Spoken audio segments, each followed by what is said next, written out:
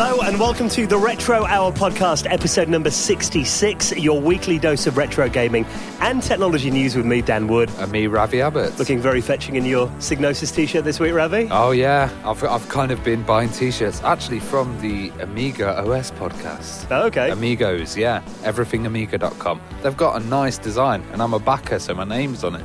Patreon supporter. Yeah, that's it.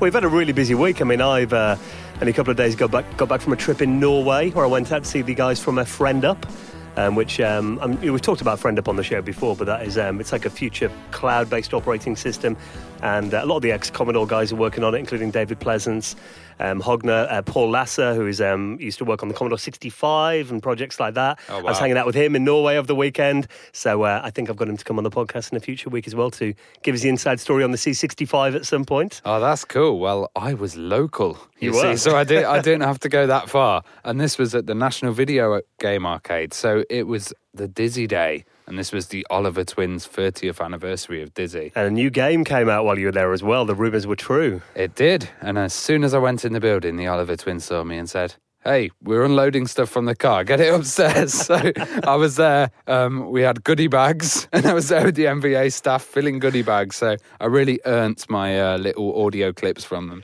Yes, remember, Ravi's worked hard for this interview we've got this week, so we'll do more on that in just a minute. The story about the Mystery World Dizzy release and also the Dizzy Day at the National Video Game Arcade. And also you got your hands on the Vega Plus. Oh, God, yeah. Well, we'll talk about that in a minute. It exists. It exists. It's real. So first of all, we've got to say a massive thank you to everyone who supported the show over the last week. These are the people that have gone to the retrohour.com, left a donation to help with the running of the Retro Hour podcast. We appreciate all your help. Any penny that we get donated to the podcast goes back into the running of it.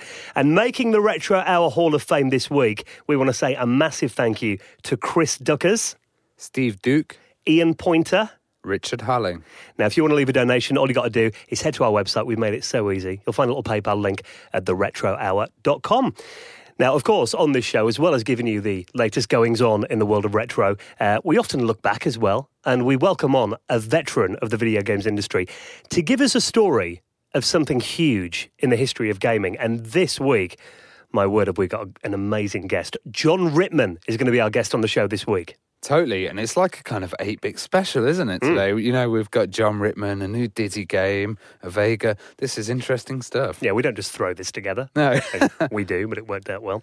But yeah, obviously John Ritman behind games like Batman on the Sinclair Spectrum. Head Over Heels. And these are kind of like, some of the first isometric 3D games. And he really pushed the boundaries of what you could do, making these pretty big worlds inside like a Sinclair Spectrum memory space. Totally, and they're beautiful as well. Some of the art behind them and the kind of movement. What was it, Match Day? Yeah, the football games, yeah. yeah. I mean, in this interview that we got this week, he's going to tell us why, he still thinks Match Day is more fun than FIFA to this day. And, many would agree, I imagine. And also, he did some really groundbreaking stuff, like having like the first checkpoints in games, which something everyone takes for granted now, but... Oh, God, dying and then having to go back to the very beginning. It's, like, so frustrating. Yeah, whenever you play old games, it's like, you meant to do the whole game in 3 lives. It's like, yeah, it's one ridiculous. sitting, yeah. No chance. So John Ritman is going to be our very special guest on the Retro Hour in around 20 minutes from now. So before we get to that then, let's find out all about this Dizzy Day at the National Video Games Arcade. Now, it happened last Saturday. You were there at the crack of dawn. Yeah, that was it. I was really early, actually. No one was there till about 12 o'clock. I was just wandering around. But it was great because it meant I got some time in the exhibition on my own. And this exhibition's amazing. It's like a room that's basically the Oliver Twins' bedroom.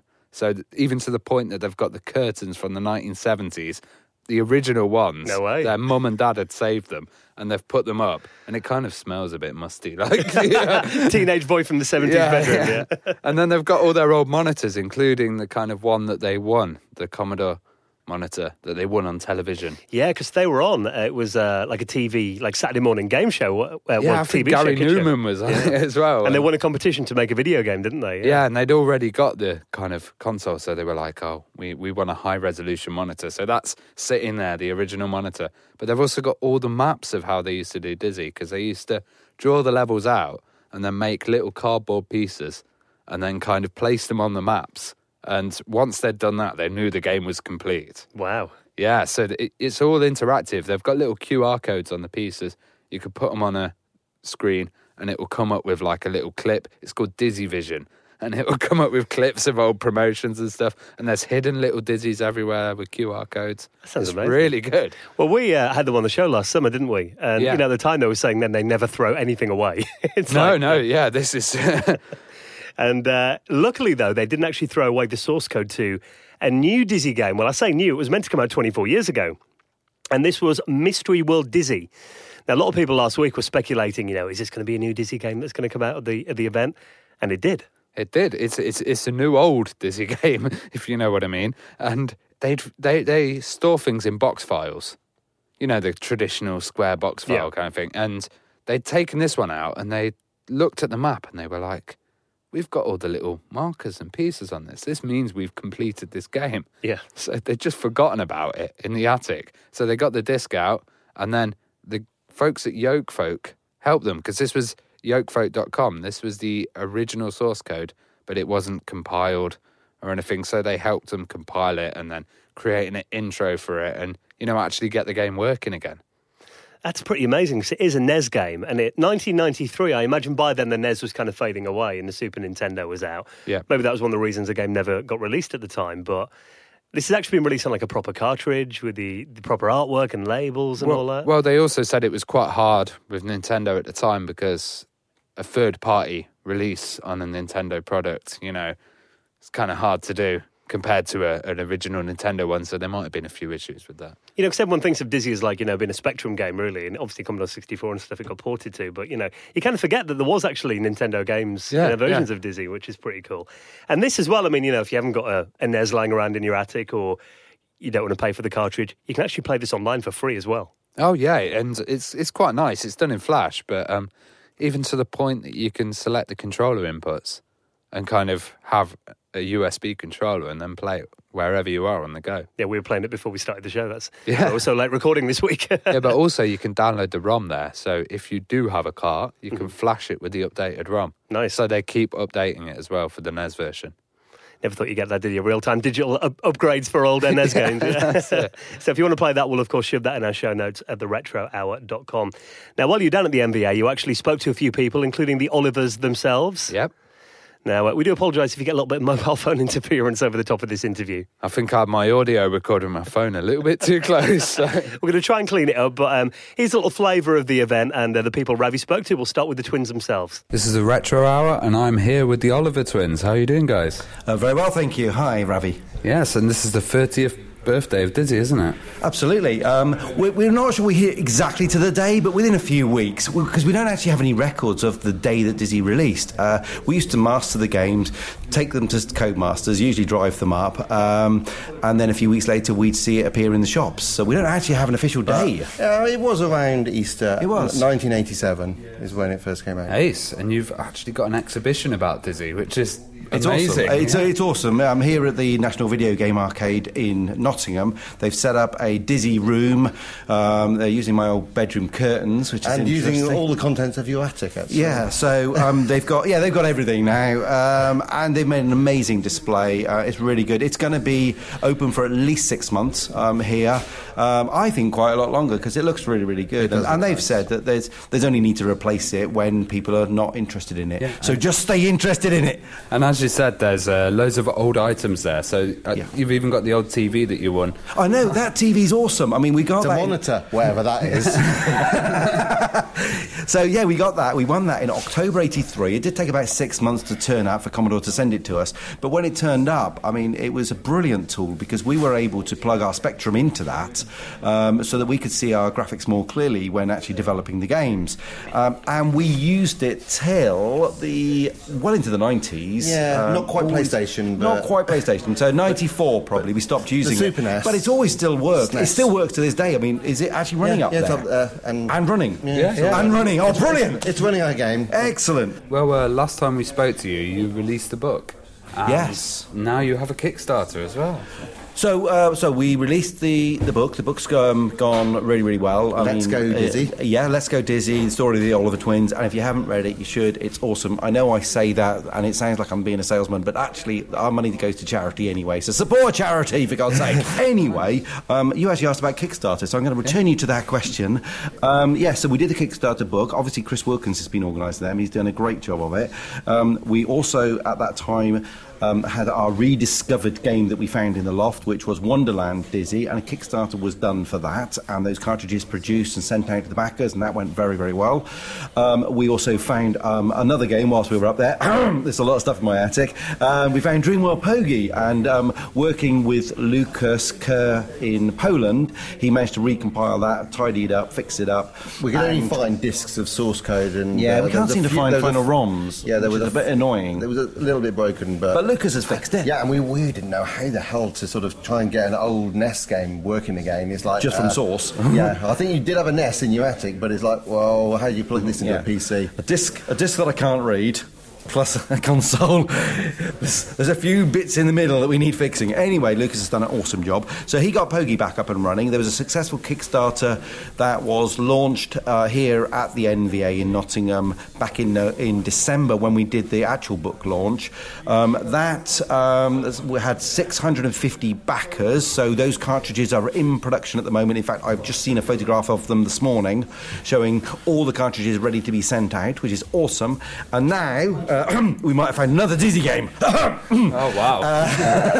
It's a funny thing. If you do store everything in your loft and you get into the habit of storing everything, you can never find it. But you do know it's there. Yeah, exactly. I always knew it was there. It was one of the things. Stuff. It got prompted by the start of the book. It was like we just made a joke that we've got everything, and it would be good to catalogue it. I mean, it took 3 or 4 months of just like every evening and every weekend going up to the loft, first of all, pulling everything down, putting it all in my conservatory, and then just going through every box file and going, oh, that's interesting, scan it. Oh, that's interesting, that's in the wrong box, put that over there, put it all in the right order. My loft is now looking very tidy. It's looking a lot emptier now because a lot of it's come along here to the museum. So anyway, the good news is that we did find another finished Dizzy game. Wow. For the NES. It's called Mystery World Dizzy, and it's now live. And you can play it on mysteryworlddizzy.com. You can download the ROM, stick it on an emulator if you want, but you can just play it on the website. And we are going to do a Kickstarter shortly for real NES cartridges in the full packaging and postage included. Fantastic. But we figured we'd get the Pogie, Dreamworld Pogie cartridges shipped out to people before we launch another one. So, I'm at the National Video Arcade and I've bumped into a Retro Hour listener. How are you doing? I'm alright, thanks. Yeah, what's your name? My name's Simon. Simon, and what games have you bought here to get signed by the Oliver twins? Well, I bought the original copy of Dizzy for the ZX Spectrum, hoping to get that signed by both of the twins, because it's pretty much one of the first games I ever played on the Spectrum back in the day. That, along with Treasure Island Dizzy, were pretty much like the two games I kept going back to all the time on the Sinclair Spectrum, because once you get through the 6 rubbish Sinclair games that came boxed with it in the original, it's like... Yeah, and it's that kind of adventure element. You know, you can play it for a very long time. It's got a long life, the Dizzy games. Oh, yeah, absolutely. Back in the days before the internet, so you pretty much had to work out how to complete the games on your own, or you could look at a magazine like about 3 or 4 months down the line when someone's completed it, but... It was an achievement, really, to sit through the game, and also because you didn't have any save games then, so you had to load it up, play it through in one take. True, yeah, I never thought of that, yeah. Yeah, I mean, it was even worse with Treasure Island Dizzy, because you literally only had one life in the game. So the slightest little mistake, I mean, you could be playing it for like 2 to 3 hours, and then you just make the wrong jump off... like a cloud or something, where you think, I'm not sure if this is the right way, you jump off and then you land in a lake and drown, and that's it, game over. So it was very harsh, but harsh but worth it, definitely. Worth it, because there's just something about the games that you thought, oh well, you know, I've wasted 3 hours, but I'm going to have another go, and you kept going at it, and eventually you would get further and further, and it's just that little achievement every time. Even for me, it was like I'd only have an hour or 2 hours after school to play on the Spectrum, so the race to get it loaded and getting as much time as possible to play the game before my mum literally came and unplugged the Spectrum, because it's like, no, that's it, bedtime, should unplug it, and no matter where I was in the game, that was it. So I'm with Stuart Williams from Retro Computer News. How are you doing? Hi there, Ravi. Good to see you in the flesh. Yeah, you enjoyed today? It's been a great little event, packed out with really keen people, all ages, which is very impressive. Yeah, totally. And we've also seen another thing today, which is the Spectrum Vega Plus. Well, yes, it's about rare as hen's teeth, so it goes in line with the eggs theme for today, doesn't it? Yeah, definitely. And they've also released a new Dizzy game. Well, a new old Dizzy game. Yeah, Mystery World Dizzy, found lost in a box of discs up in the attic. Yeah, it's an amazing story, and that's going to be available to play on the website and also to download as a ROM from today. Yeah, it's all there now, and people can go and have a play with it. Sounds like you had a really good day. Oh, yeah, it was amazing. And there was one thing there that I've never seen before, which was a Vega Plus. A lot of people commenting on our Facebook page now. Just give a little dead quick summary of what the Vega Plus is. The Vega Plus is a kind of handheld console, which is backed with Clive Sinclair as well, and the Vega people behind it. But also there's been a hell of a lot of drama and kind of dramatic stuff that we haven't really covered because we've not wanted to. Yeah. You know, we don't like covering the nasty stuff. A bit too deep as well. It's a bit too deep, yeah. So kind of this was a version that was hardware only. It was a prototype. None of the Vega people were there. So we know Jonathan Cordwell, who's one of the Spectrum developers. Yep. And he just turned up with this and he was like, look at this. And then there was a few going around and it was really nice. I must say, I'd kind of had my doubts about this project and everything, but these were prototype versions and they were really solid and robust. They felt like a kind of DS or something like that, you know, that quality build. This is a handheld Spectrum as well. Yeah. And they've got a beautiful little menu within there that means you can change everything. It's got the games list on it. You know, you can add custom firmware and stuff in there. You can load games onto it as well, can you? I think you can. Okay. They did say to me, the games list, don't take a photo of it. That's confidential. Right. And so I couldn't reveal anything about that. But I'd say there's a little issue, which is the keys on it. They're a little not that responsive, but they're also saying in some of the models they're going to change the membranes, which may help. And I think, because a lot of people have been commenting, oh, there's only 4 or 5. Oh, no, there's only 3 in existence. I saw about 4 or 5. Just at that event? Well, yeah, because also Jonathan was posting pictures of him with ones with blue backs and red backs, which is kind of nice, different coloured ones. And I guess they were at the National Video Game Arcade because the factory is in Beeston.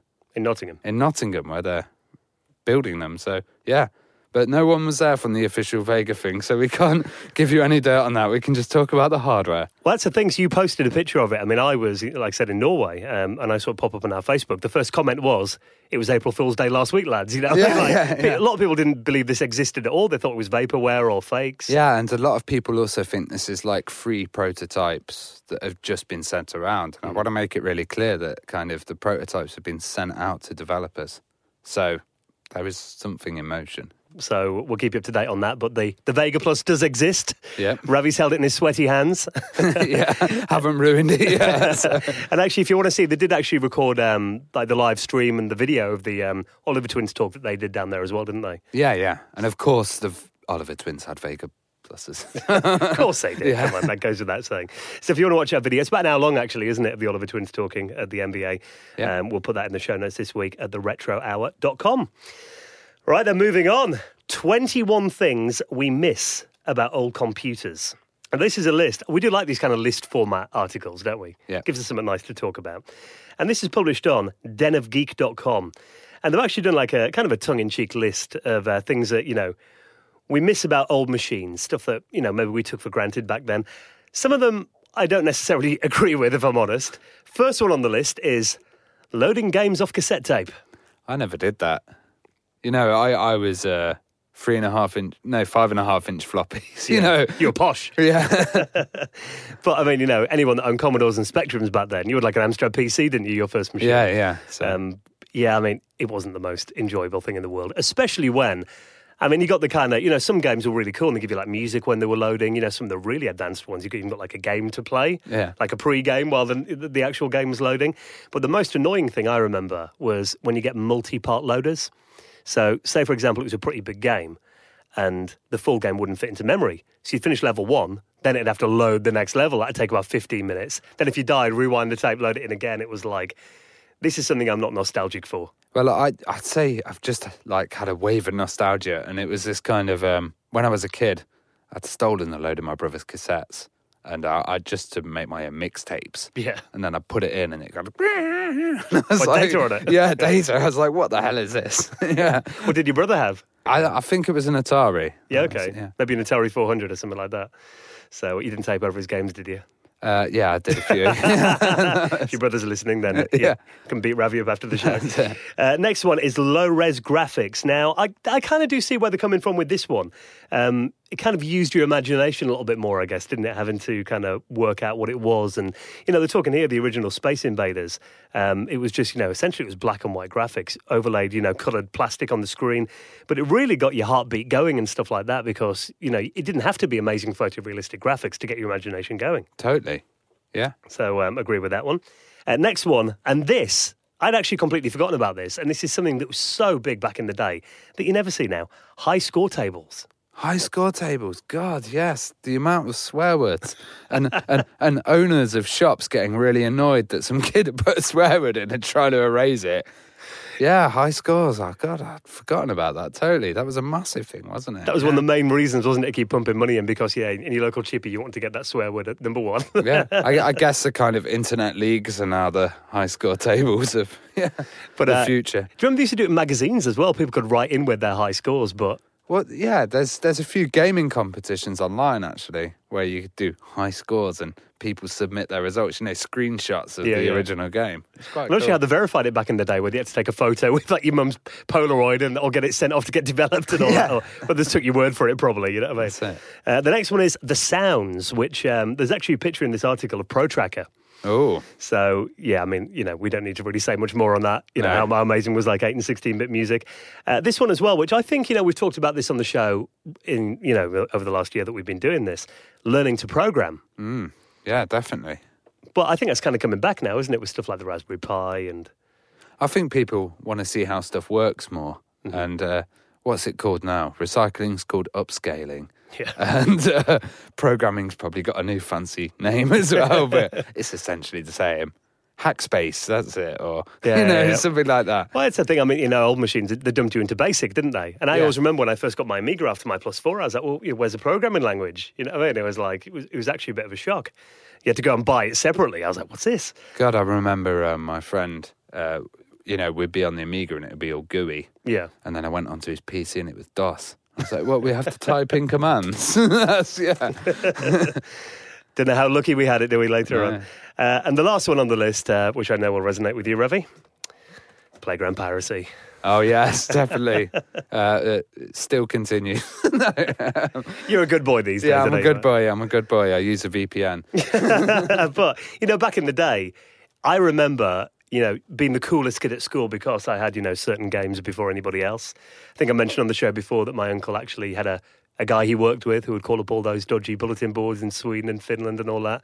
And, my uncle would give him a $5 and we'd get the latest discs, hot off the press, as it were. Well, yeah, with me it was different waves. So it was like, first we'd do floppy disk and then the PlayStation came out. So it was all CD-ROMs and then...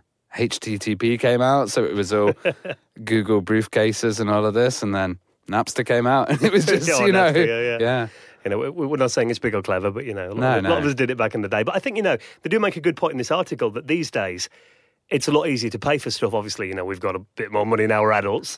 But also, because thanks to stuff like the indie scene, there is affordable games that you can get for a couple Totally. of quid. Like, I used to absolutely hate Steam when I was younger. I was like, why are you guys paying for games? You can download them all.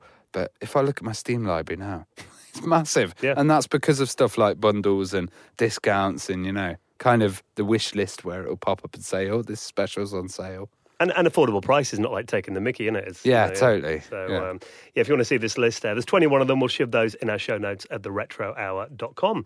Now, speaking of Steam, a new old game that is coming to Steam. And this was, obviously, we've, had Mike Montgomery from the Bitmaps on the show before. Oh, yeah. A Bitmap Brothers classic is coming back for the 21st century. Now, if I play the theme music, you might recognise it. Wonderful. Oh, yes. Into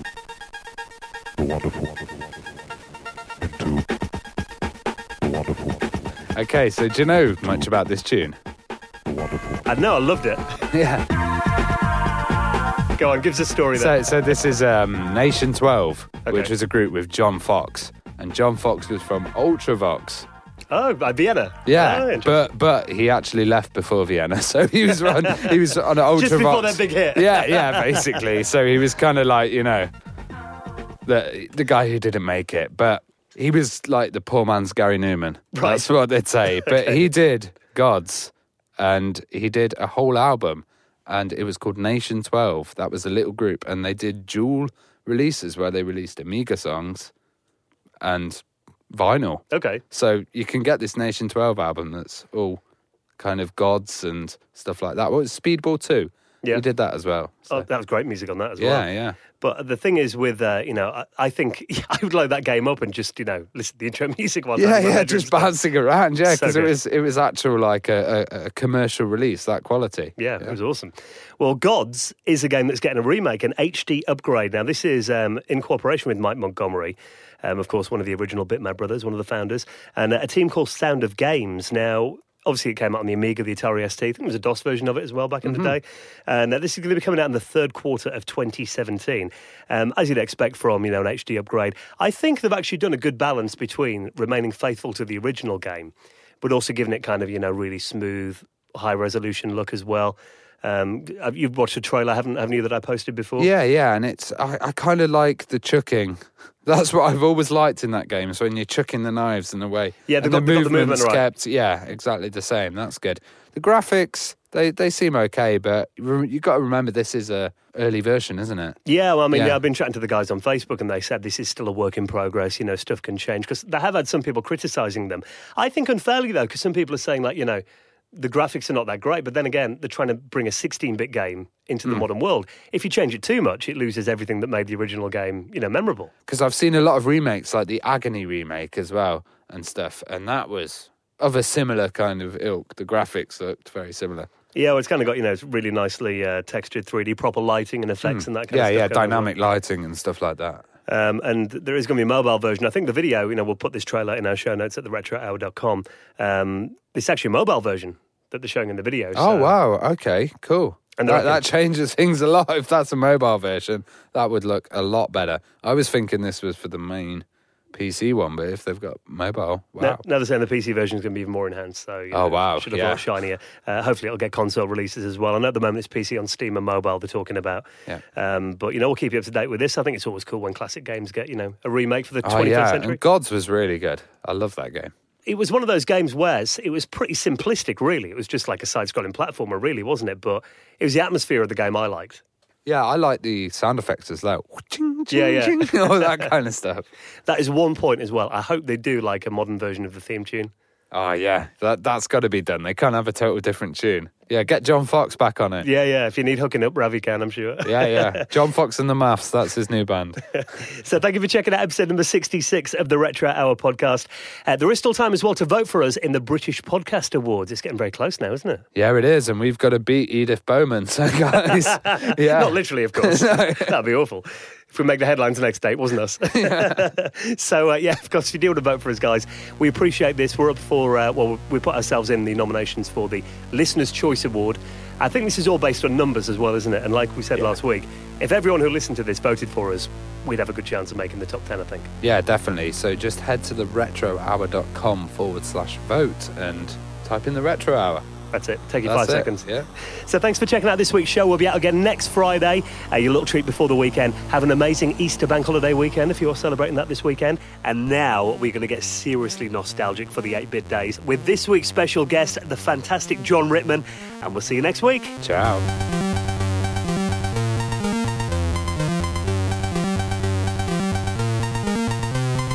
You're listening to the Retro Hour podcast, and let's get on this week's special guest. Joining us on the phone right now, John Ritman. Thanks for coming on. No problem. Now, we're going to get some amazing stories, I'm sure, from your many years developing video games, but I thought it would be really interesting to start your story right at the beginning. So, do you remember the first time you ever experienced a computer or a game then? What's your earliest memory? Of a computer? That would be when I was 15. and I was visiting my brother in Brussels, and he worked for Singer, the sewing machine people. Right. And was their head of computing. I was just a kid, he's quite a lot older than me. And there was this huge room full of giant Winchester discs and reel-to-reel spinning stuff, and all I can remember was he said to me, showed me a keyboard and said, type anything you want. And so, not really knowing what to type, I typed my name. And suddenly this enormous metre-wide line printer word into action and started spewing paper, and my brother's yelling, what have you done? What have you done? I told him I'd type my name in, and he said, I named a program after you. So you'd loaded this program up then, inadvertently? Yeah. Wow, so did that kind of capture your imagination then, using that machine? No, not really. It was just a weird thing that happens. So when did you eventually get into computers at home then, and what was your first system? Right, so when I became a grown-up, I was working for Radio Rentals, the TV rental company, and was a television engineer. And this was 1980, 81. We just got our first video recorders in, and they started talking about renting out computers. They were talking about the Atari at the time. I can't remember which one. Mm-hmm. And I'd already noted that the people who'd been on special courses to learn how to repair the video recorders were earning more than me. And I thought, maybe I should learn about these computers before we get them in. So I went and bought a ZX81, which was just being released at that moment. And so that was my first computer. I hear you kind of lived inside the ZX81 manual for quite a while. It was a strange thing for me because, it was a great manual. I mean, I put down my career to the people that wrote that manual because it was so easy to grasp. And I taught myself BASIC inside a week. I mean, I went right the way through the manual in a week. That's after work, so each evening. And at the end of that, I thought, okay, what's next? Machine code. And went out and bought my first book on machine code. So that was after having it a week. There was a fellow engineer at Radio Rentals who'd bought a Commodore PET, and he'd learned almost nothing. And when he showed me the manual, I could see why. Yeah. I mean, it really didn't make any attempt to teach you. So what kind of stuff were you doing on your ZX81 then? Was it mainly programming that you did on it? I mean, that's all I did. I just taught myself to program. It was just a fun thing to learn to do. And being an engineer, electronics engineer, the mindset is very similar, particularly when it comes to finding errors in your program. When you're mending a television, you're basically saying, I've got a signal coming in through the aerial wire, and I've got a picture on the front of the screen. And if there isn't a picture on the front of the screen, there is somewhere between the two, there is a fault. And basically, the smart way to find it is to do a binary search, where you go halfway through the process. And is it working up to here? Then you know which half it's working on. And you do it again. You go halfway in, and you keep doing that until you find it. Mm-hmm. And that's exactly what you do when you're debugging the program. So what kind of programs were you writing then? Was it like games? Was it applications? What kind of stuff? I should go back a bit. Not only had I that I should learn about computers for my job, but I was also trying to justify how I was going to use the computer, because it was quite a lot of money. It was a week's wages. So I remember writing a list which had things like keep a list of my albums on it, things like that. All never actually happened. And by the time I got to machine code, I thought, what else can I do? I suppose I'll write a game. So what was your kind of first title that you started working on? Well, it ended up being called NAMD Raiders. I had no idea that assemblers existed. I was literally doing it by hand, writing it down on sheets of paper, converting it to hex, working out all the jumps that had to be made and the addresses. It was incredibly laborious. And I'd been doing it for, I don't know how long, several weeks. And then some magazine advertised an assembler. I was like, oh, never heard of these before. That sounds a good idea. So I went out and bought one and carried on with that. But, I had to start again, basically, and just type it all in as mnemonics rather than hex. And Nancy Raiders was born about 2 months later. How did that game kind of get attention then? I just sent it off to 3 companies, as I remember. One of them was Arctic. They came back to me pretty much immediately, within 2 days, and offered me a silly amount of money for it, which I stupidly accepted. And a kind of theme that you had with your games, like I noticed you went to 3D Combat Zone after that, and it was this kind of early attempts at 3D. It was really a case... Look, I wasn't being very clever on my first few games. I wasn't being creative. I was simply copying things I'd seen. And, happy that I was actually capable of doing that. So we had a local burger bar near my house, and when myself and friends got together, invariably somebody would wander off to the burger bar at some point with a big order, and they had a Battlezone machine there. So we all played it, and I love Battlezone.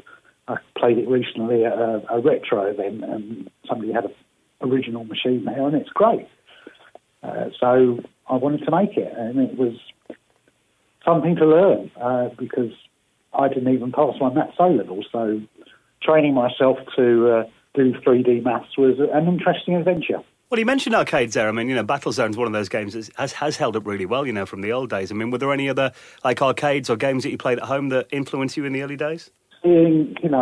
Certainly seeing Ultimate early products had an influence on me. I wanted, after I saw Jetpack and I just wanted to go for something a bit more colourful, and that's why, I ended up doing Bear Bother. That was quite an interesting concept as well, because it was kind of an electric car, wasn't it? And you had to go around and collect all the batteries. Yeah, but it was stolen again. It was Burger Time, Mattel's Burger Time, which I'd seen at work on the Atari. And I kind of stole the concept, and Clive Sinclair was talking about electric cars at the time, and I thought, let's tie the two together. Well, that's come around now. It could probably be a Tesla or something.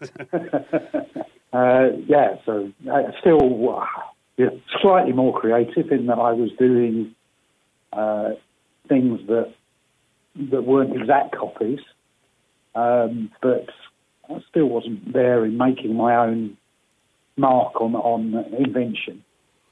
I think that was very common around that time, though, wasn't it? That people would, I remember, people would make various clones of Pac-Man and just call it something slightly different. I mean, no one really caught on to the fact, of copyright really all that much back then, did they? They didn't, no.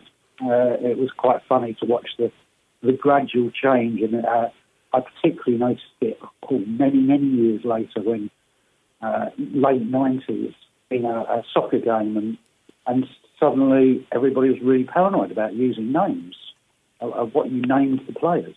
People wanted a signed bit of paper saying you could use a particular name, which, you weren't going to get from a top professional footballer without paying him a load of money, which is why one of my soccer games went out in the 90s with the centre forward of Brazil as John Ritman. Even on Bear Booth, the song was Teddy Bear's Picnic, so you kind of used a semi-copyrighted thing.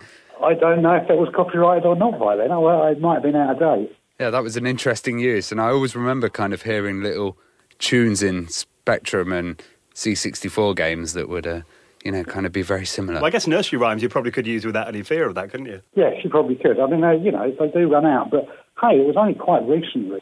Happy Birthday came out. Yeah, like last year or something, wasn't it? Yeah, something like that. Well, moving on to Match Day, why did you decide to go with like an isometric side view for that game? Simply because I'd seen international soccer on the Commodore in shop windows. I could see how it worked. It gave you something that was feasible to do on a pretty slow computer, and allowed you to see, to some extent in 3D, in terms of knowing where the ball was in height and where it was on the pitch. By putting a shadow on the pitch, you got a lot of visual information about where the ball was going, and that just worked for me. Well, I remember seeing international soccer. I mean, it was pretty groundbreaking when that game came out, wasn't it? Absolutely. It was in, every shop window. And basically what happened was I went to a fair and went round and talked to the distributors, and they were all saying they wanted international soccer on the Spectrum or something like that. I very deliberately never played it until after I'd finished match day, because I didn't want to do an exact copy. I remember that was the one game that everybody always had on cartridge on the Commodore 64 for some reason. Well, there were huge adverts. I can remember 40-foot posters up in the street. They really pushed it. I heard that you actually reused some of the Bear Bother sprites in that game too. Kind of, yeah. started, changed them a bit, but yeah. I mean, I wasn't a great graphic artist, and it probably showed. And the thing was that the Bear Bother ones had been done very carefully to try and avoid colour clash, which of course didn't really matter on match day because you were only using a couple of colours. But on Bear Bother, particularly when you're climbing ladders, that was a real problem of how to avoid the colour clash. And so their movement was very controlled around that. So as they climbed a ladder, basically only their arms would move, and then their body would move very suddenly to get the animation smooth with the colour.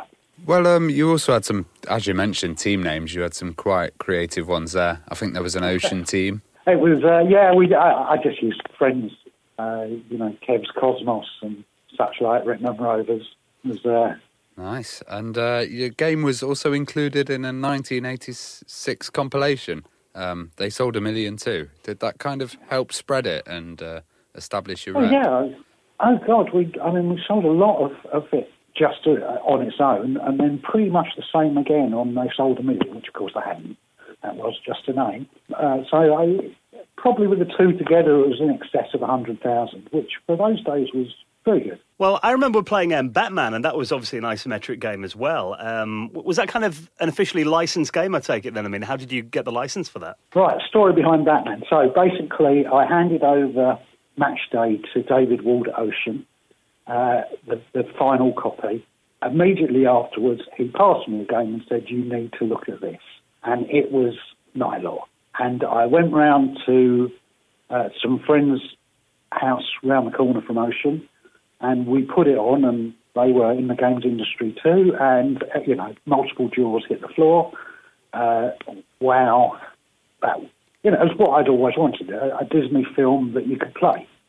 That's how I saw it. And so I immediately started trying to work out how it was done, and did work that out. And I'd got, I knew my artwork wasn't up to it.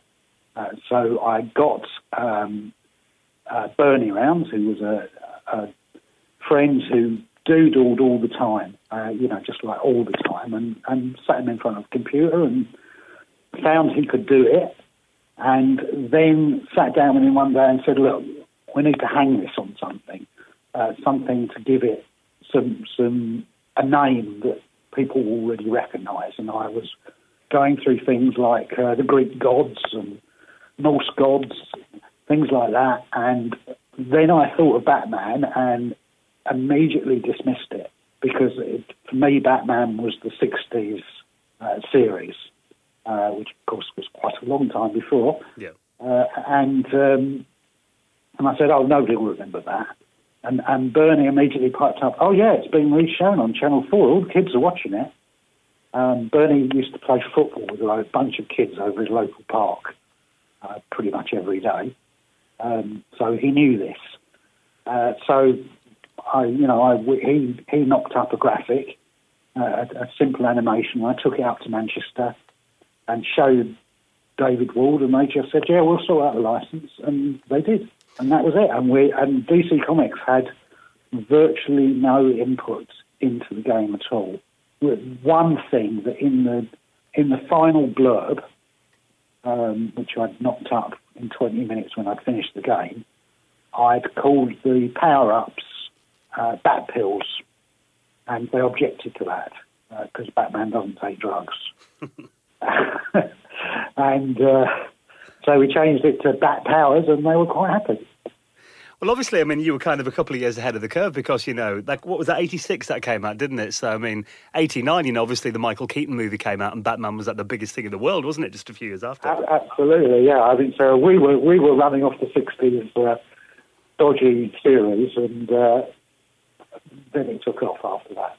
Yeah, I bet it would have been more expensive to license in 89 than 86. Just a bit, yeah. One thing that was amazing about that game, I mean, it had a fully isometric 3D world, which, doing that on the Spectrum, was that quite a challenge? Yes, I suppose it was. It was just something, a bit of programming. Every bit of programming at that time was a challenge. Every day I was doing stuff that there was a large chance that nobody in humanity had ever done before in the history of mankind. Because that's where we were, at the forefront of invention. We were constantly trying to come up with new ways of doing things and having to make them up as we went along. Everything you did was pushing limits and doing things that you weren't meant to do. A classic would be something that would have been highly frowned upon in the professional programming world, and that's self-modifying code, where the code modifies itself to run differently. And yet, if I could squeeze a few more cycles out of that, I wouldn't hesitate to do it. Well, you also created kind of a checkpoint system, or a system where you wouldn't, go all the way to the beginning of the game and have to start again. And that was fairly innovative for the time. Yeah, I suppose it was. Did Match Day 1 have something like that? I can't remember. Did Match Day 1 have a code entry? I know Match Day 2 did. Just the idea that you could, not have to go all the way back. Too big a game for that. The game was very successful because it got to number 2 in the charts. That must have been something you're really proud of, was it? Yeah, I mean, there was a bit of luck. I was of the opinion that a game was finished when it was finished, not when some artificial deadline was made. So I didn't do deadlines. That I had in common with Ultimate. They likewise had the same opinion. And as such, I had a bad bit of missing Christmas, which of course everybody wanted to get a game out for. So the result is I would probably hit Easter. And that actually proved quite advantageous because nobody else was aiming for Easter. In addition, nearly every artist on the magazines had probably grown up drawing things like Batman. And so when Batman was released, I walked into my local Smith's to see a whole row of magazines with Batman all over the cover. Because every artist said, oh, wow, I can draw Batman for the cover.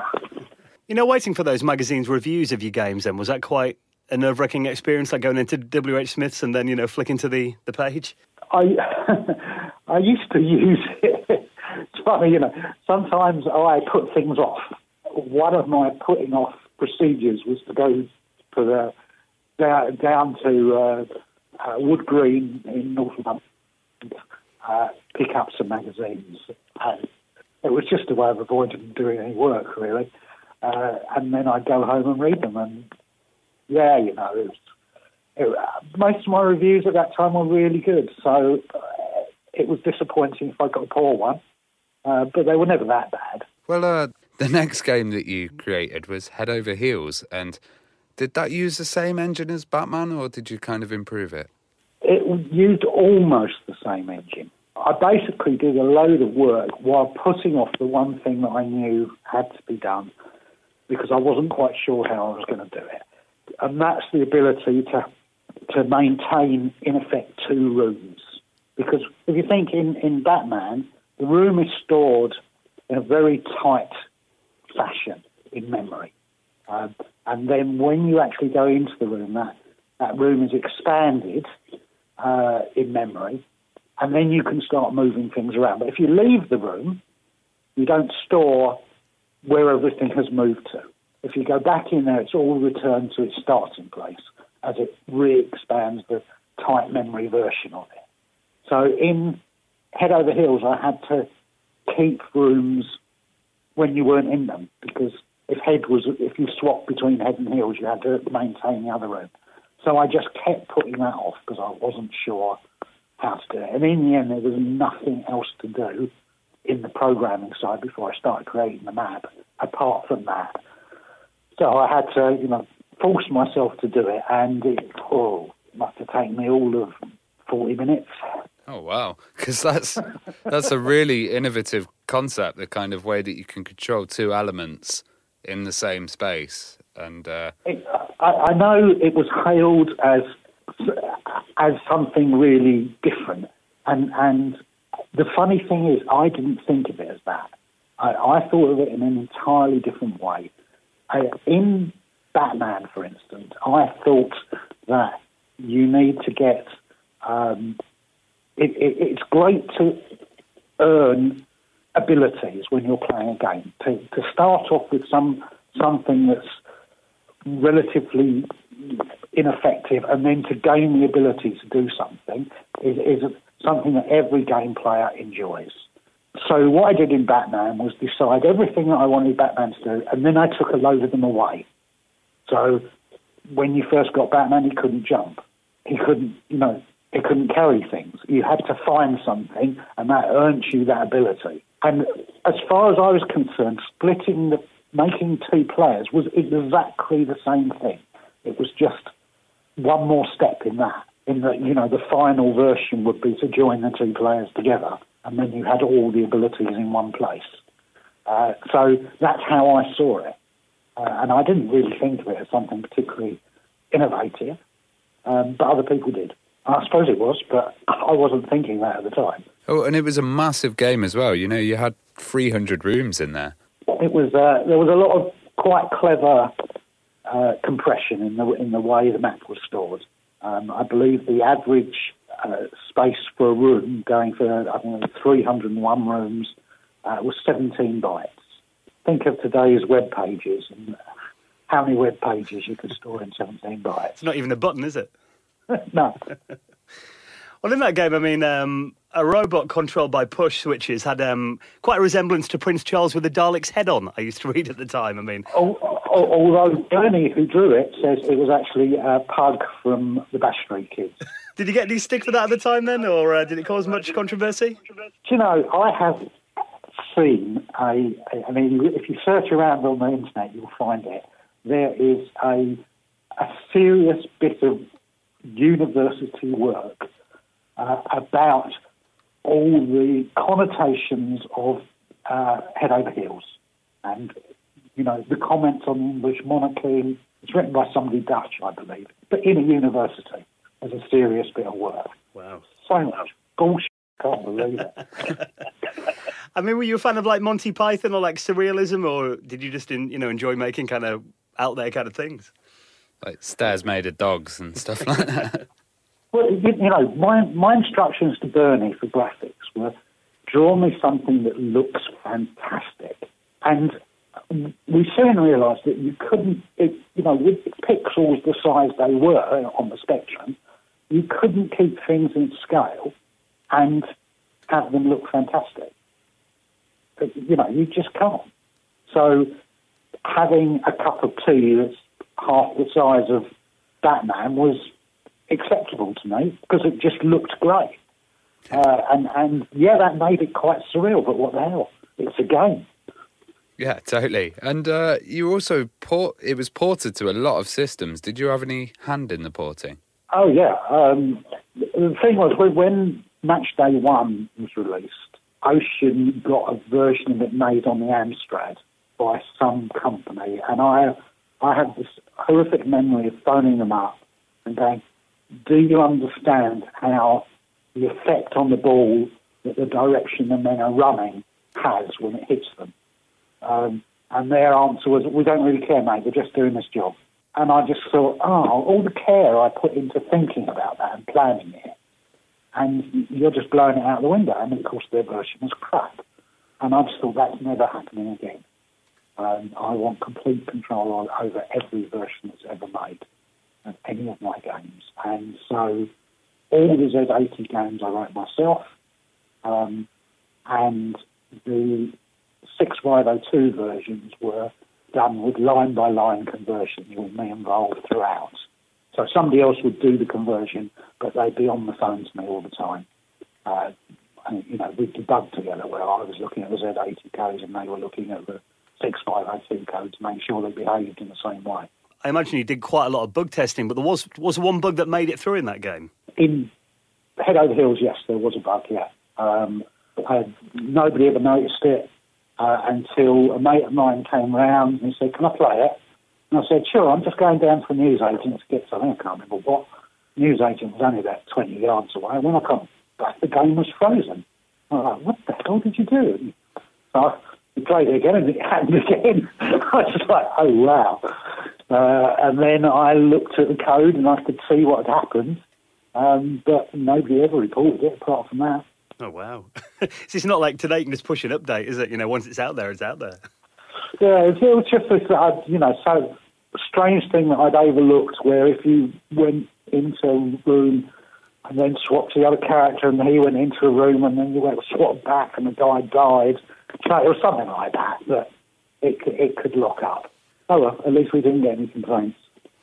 Well, that game, obviously, I mean, it got like some really good scores in the magazines, like 97%, I think they got in Crash magazine, which, you know, was ridiculously high in the magazine, wasn't it? Yeah, I was quite pleased with that. Even better was having Head Over Heels, Batman and Match Day 2 in the chart, in their Crash readers chart simultaneously in the top 10. Oh, like Michael Jackson. Yeah, so the next game you moved on to was Match Day 2. Did you feel you kind of had to improve the Match Day series, or...? Yeah, Match Day 2, well, I knew it could be done better, and I enjoyed doing it, and I enjoyed playing Match Day, so thought I'd have another go. Better graphics, Bernie doing the graphics, better gameplay, more variety, more competition options. In particular, things like collision detection. Match Day 1 was the first time I'd really had to deal with collision detection where it affected something. It's very different from shooting a bullet at something and it exploding when it hit something. To have the ball react when it hit a player was a very different sort of collision detection. And had to understand what the player was doing as well as the ball. And I knew that I could improve greatly on what I had. And I thought, if you play football, people use their bodies. If a ball's coming in at chest height, you kind of pull back from it to stun it, to try and get control over it so it doesn't bounce off too fast. Alternatively, if you're going in with your head, you're probably going towards it to try and get, the maximum velocity off you. And I wanted to bring that into the game. And that's what I did. You had the first kind of kickometer as well, or power bar when you kicked. Yeah, that was an interesting idea. Why did you come up with that? Well, I just wanted more variety. I mean, and I realised that it could complicate things, and hence the reasons that the front end allowed you to set precisely what you wanted the meter to do. What kicks you wanted available, and allow the player to set that up. And it was quite fun being able to do back heels and things like that. Well, how did you figure out the AI for Match Day 2 then? 'Cause, I mean, that was massively improved over the original, wasn't it? Yeah, would have been. I should explain that on Match Day 1, I didn't have the faintest idea how to do AI. I mean, I really didn't. So I basically finished the game in terms of being able to play a match and had no AI at all. And it was terrifying me. I just did not know what to do. And finally I get, once again, to that stage where there's nothing else to do and I have to face it. And so I got all the stuff that you could play human to human. So, players would run around into position, which was, I suppose you could call that AI, but that would be stretching the point. And I thought, okay, now I have to write something where they actually are controlling the joystick, in effect. The computer is controlling the joystick. And I started at the simplest level where I put a bit of code that said, have you got the ball? If you haven't got the ball, run towards it. If you have got the ball, kick it up the field. That was the first bit of AI I ever wrote. And I stuck it in the program. It must have been about 10 lines of code. And it scored against me in about 30 seconds. And I simultaneously laughed and cried for about half an hour. It was absolutely fantastic. And, needless to say, by the time I did the second one, I was getting a bit more sophisticated. Well, that's why they said it was a, really kind of addictive game, because it was quite hard to play against the AI, it's a challenge. Well, it's a bit of a challenge. Depends how well you know it, doesn't it? I think my record was about 22-0 or something. I mean, obviously, that was very well received as well. I now recall it got to number 2 in the charts, just behind Outrun, which obviously was a massive game, wasn't it? It was, yeah. It did very well. I was very pleased with that. There is a slight story on that, in that the guy that did the cover art, Bob Wakelin at Ocean, his way of doing art was he'd often find a photograph and then paint over it. That's what he'd done for Match Day. So when I was on my way back from Manchester, having delivered the final copy of Match Day 2, I went to Ludlow to Crash and went to show them the game and walked into the office, and they said, we've just had another game out. Another football game. It's nowhere near as good as this, but here, come and look. They took me around the corner, and there was a poster hanging on the wall for it, Gary Lineker's Superstar Soccer. Yeah. And blow me down if it wasn't the same picture. And you just kind of painted it then, I think. He'd got a picture of Gary Lineker and he painted over it, and it was the same bloody picture. And nobody ever noticed, and I just kept my mouth shut. I don't blame you. That could have caused some confusion on the shop shelves, couldn't it? Just a little, yeah. I mean, there have been some kind of classic games, like Kickoff's been kind of brought into the new era recently. I know Dino's updated that. I mean, are there any plans to ever bring back the, do like an HD update of Match Day? No, I don't think so. I tell you what, we did a version, a Match Day 3 in 97, yeah, which then, for various really stupid reasons, got renamed. And it was at a time when, FIFA and its ilk ruled the roost. Obviously, they're very different sorts of games. And I'll take you way back to the first ever FIFA. I went into a shop to just have a chat, into a computer game shop. The guys there knew me, and they said, we've got this new game in. And so they put it on for me, and I started playing it, and I thought, there's something weird about this. And I felt like I was doing too well, considering it was my first game. Mm-hmm. And so I shut my eyes, and I scored. I thought, okay, so I'm not actually playing this, he's playing it for me. And that's the way that the football games have changed. Now, I wanted a game that I controlled. But when I was successful, it was because I'd made it happen. I had a learning curve. It took you a long time before you were going to score with an overhead kick, as an example. And that's the sort of game I would create. And the soccer games sort of went the other way. They were just, hence pass buttons. Whereas I was putting a ball into space and having players run onto it, it was just passing to somebody. We weren't even really controlling who. And the journalists, by the time the Match Day 3 game was released, the journalists were used to that, and they couldn't be bothered to learn. And so most of the reviews were pretty naff. And I thought, okay, so that has changed, and probably not an area I want to play in anymore. Yeah, so FIFA these days, you can just by button mashing, you can play it, can't you? Really? Yeah, I've stopped playing it. When did you eventually get out the Spectrum scene? Then, what made you kind of quit working on the Spectrum? Well, I saw a big interview with Kristen Stanker from Ultima, and they were looking for people to work at Rare. And I just thought I'd be quite interested in doing some work with him. I had an enormous amount of respect for them. I'd never met them because they didn't really talk to the press much and get out there at shows or anything like that. So I gave Crash a ring, I think, and just said, "Can you get me their number?"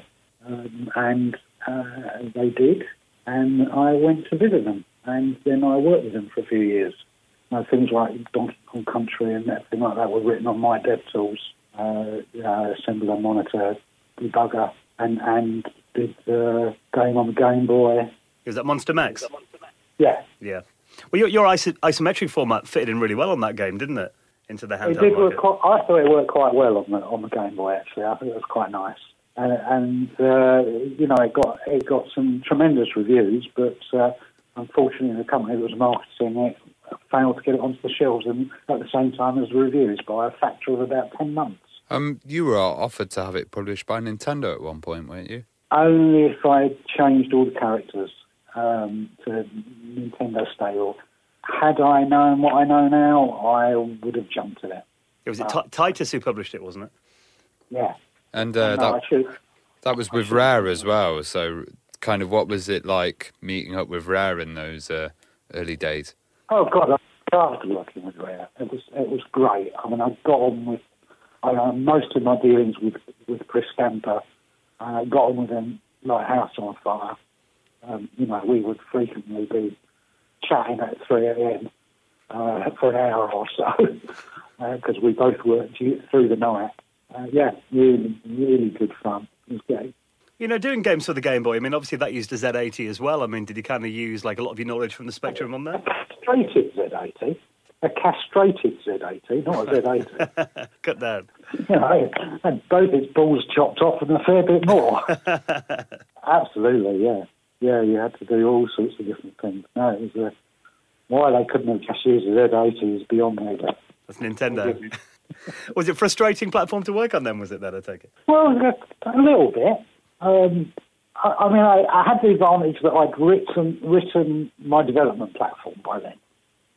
So that was the first game I'd done with it, and that was in itself a revelation. I could do things with that dev kit that I'd never been able to do before, and it made writing a game far, far easier. Well, looking back on those days, I mean, would you say you had like one machine that was kind of your favourite of like, maybe the 80s or the 8-bit generation? I'm just going to say the Spectrum simply because it was, the first one, and it was such an adventurous time. It was a bundle of fun to just sit down and just go, what shall I make today that nobody else has done? Were you involved with the PC remake of Head Over Heels? Yeah, so that was somebody made it. It wasn't anything to do with me. They did send me a copy. They had, unfortunately, decided to do something because they thought it would be easier, and it made a lot of the puzzles not work properly because basically the walls weren't in the same place as they were in the original game. They were further out. So they were kind of outside the doors rather than inside the doors. And some of the puzzles actually relied on them being in the right place. So the same puzzles but a different layout. So it was let down a bit by that. But the guys that did it recognised it after they'd finished that was an error on their part. Did they not ask you to get involved then at the development stage? No, and I wouldn't have been interested. I mean, it was a great time, but I was also, that was my job. Mm-hmm. I was making money out of it. These guys were doing it for fun. And, Head Over Heels was a year's work. I'm not going to put that sort of effort into something that's not going to pay its way. Well, is there any old games that you would consider revisiting again or updating? Well, if somebody came along with the right offer. The retro scene is fun, but for people to, put their working lives into it, it's got to pay. Because, there are always bills to be paid. Somebody's got to pay for my electricity and gas. The retro scene doesn't really pay anybody. So, what are you up to nowadays? Today, making curtains. Nice. Quite a change, yeah. We recently moved, so there's a lot of renovation going on. You are still coding. You did like an iPhone game recently, didn't you? I looked at one, I never completed it, so that just kind of got left by the wayside. I'm not working on the games at the moment. I mean, I program simply because I can, and sometimes it's just the easiest way to work something out. I've got, for instance, I have to put new skirting board all around this house because it's got a concrete floor, and I need to run my power lines through skirting board. It's the easy way to get them around the house because the place has sort of plugs in it, which is pretty inconvenient. Skirting this type of trunking skirting board comes in certain lengths. So to work out how much I need, I write a program. Nice. That works it all out for me, tells me exactly how to cut it and all the rest, because it's just, for me, the easiest thing to do. Yeah, I'll be measuring every corner and wall, So, it's a tool. It's a tool for me. I'd use it any time. It's convenient, just like, you pick up a pair of scissors when you want to cut a bit of paper. Well, John, it's been a pleasure talking to you. Thank you so much for taking the time to talk to us this week. No problem. And if people want to keep up to date with you, have you got a website they can visit? I updated last about 10 years ago. www.ritman.co.uk.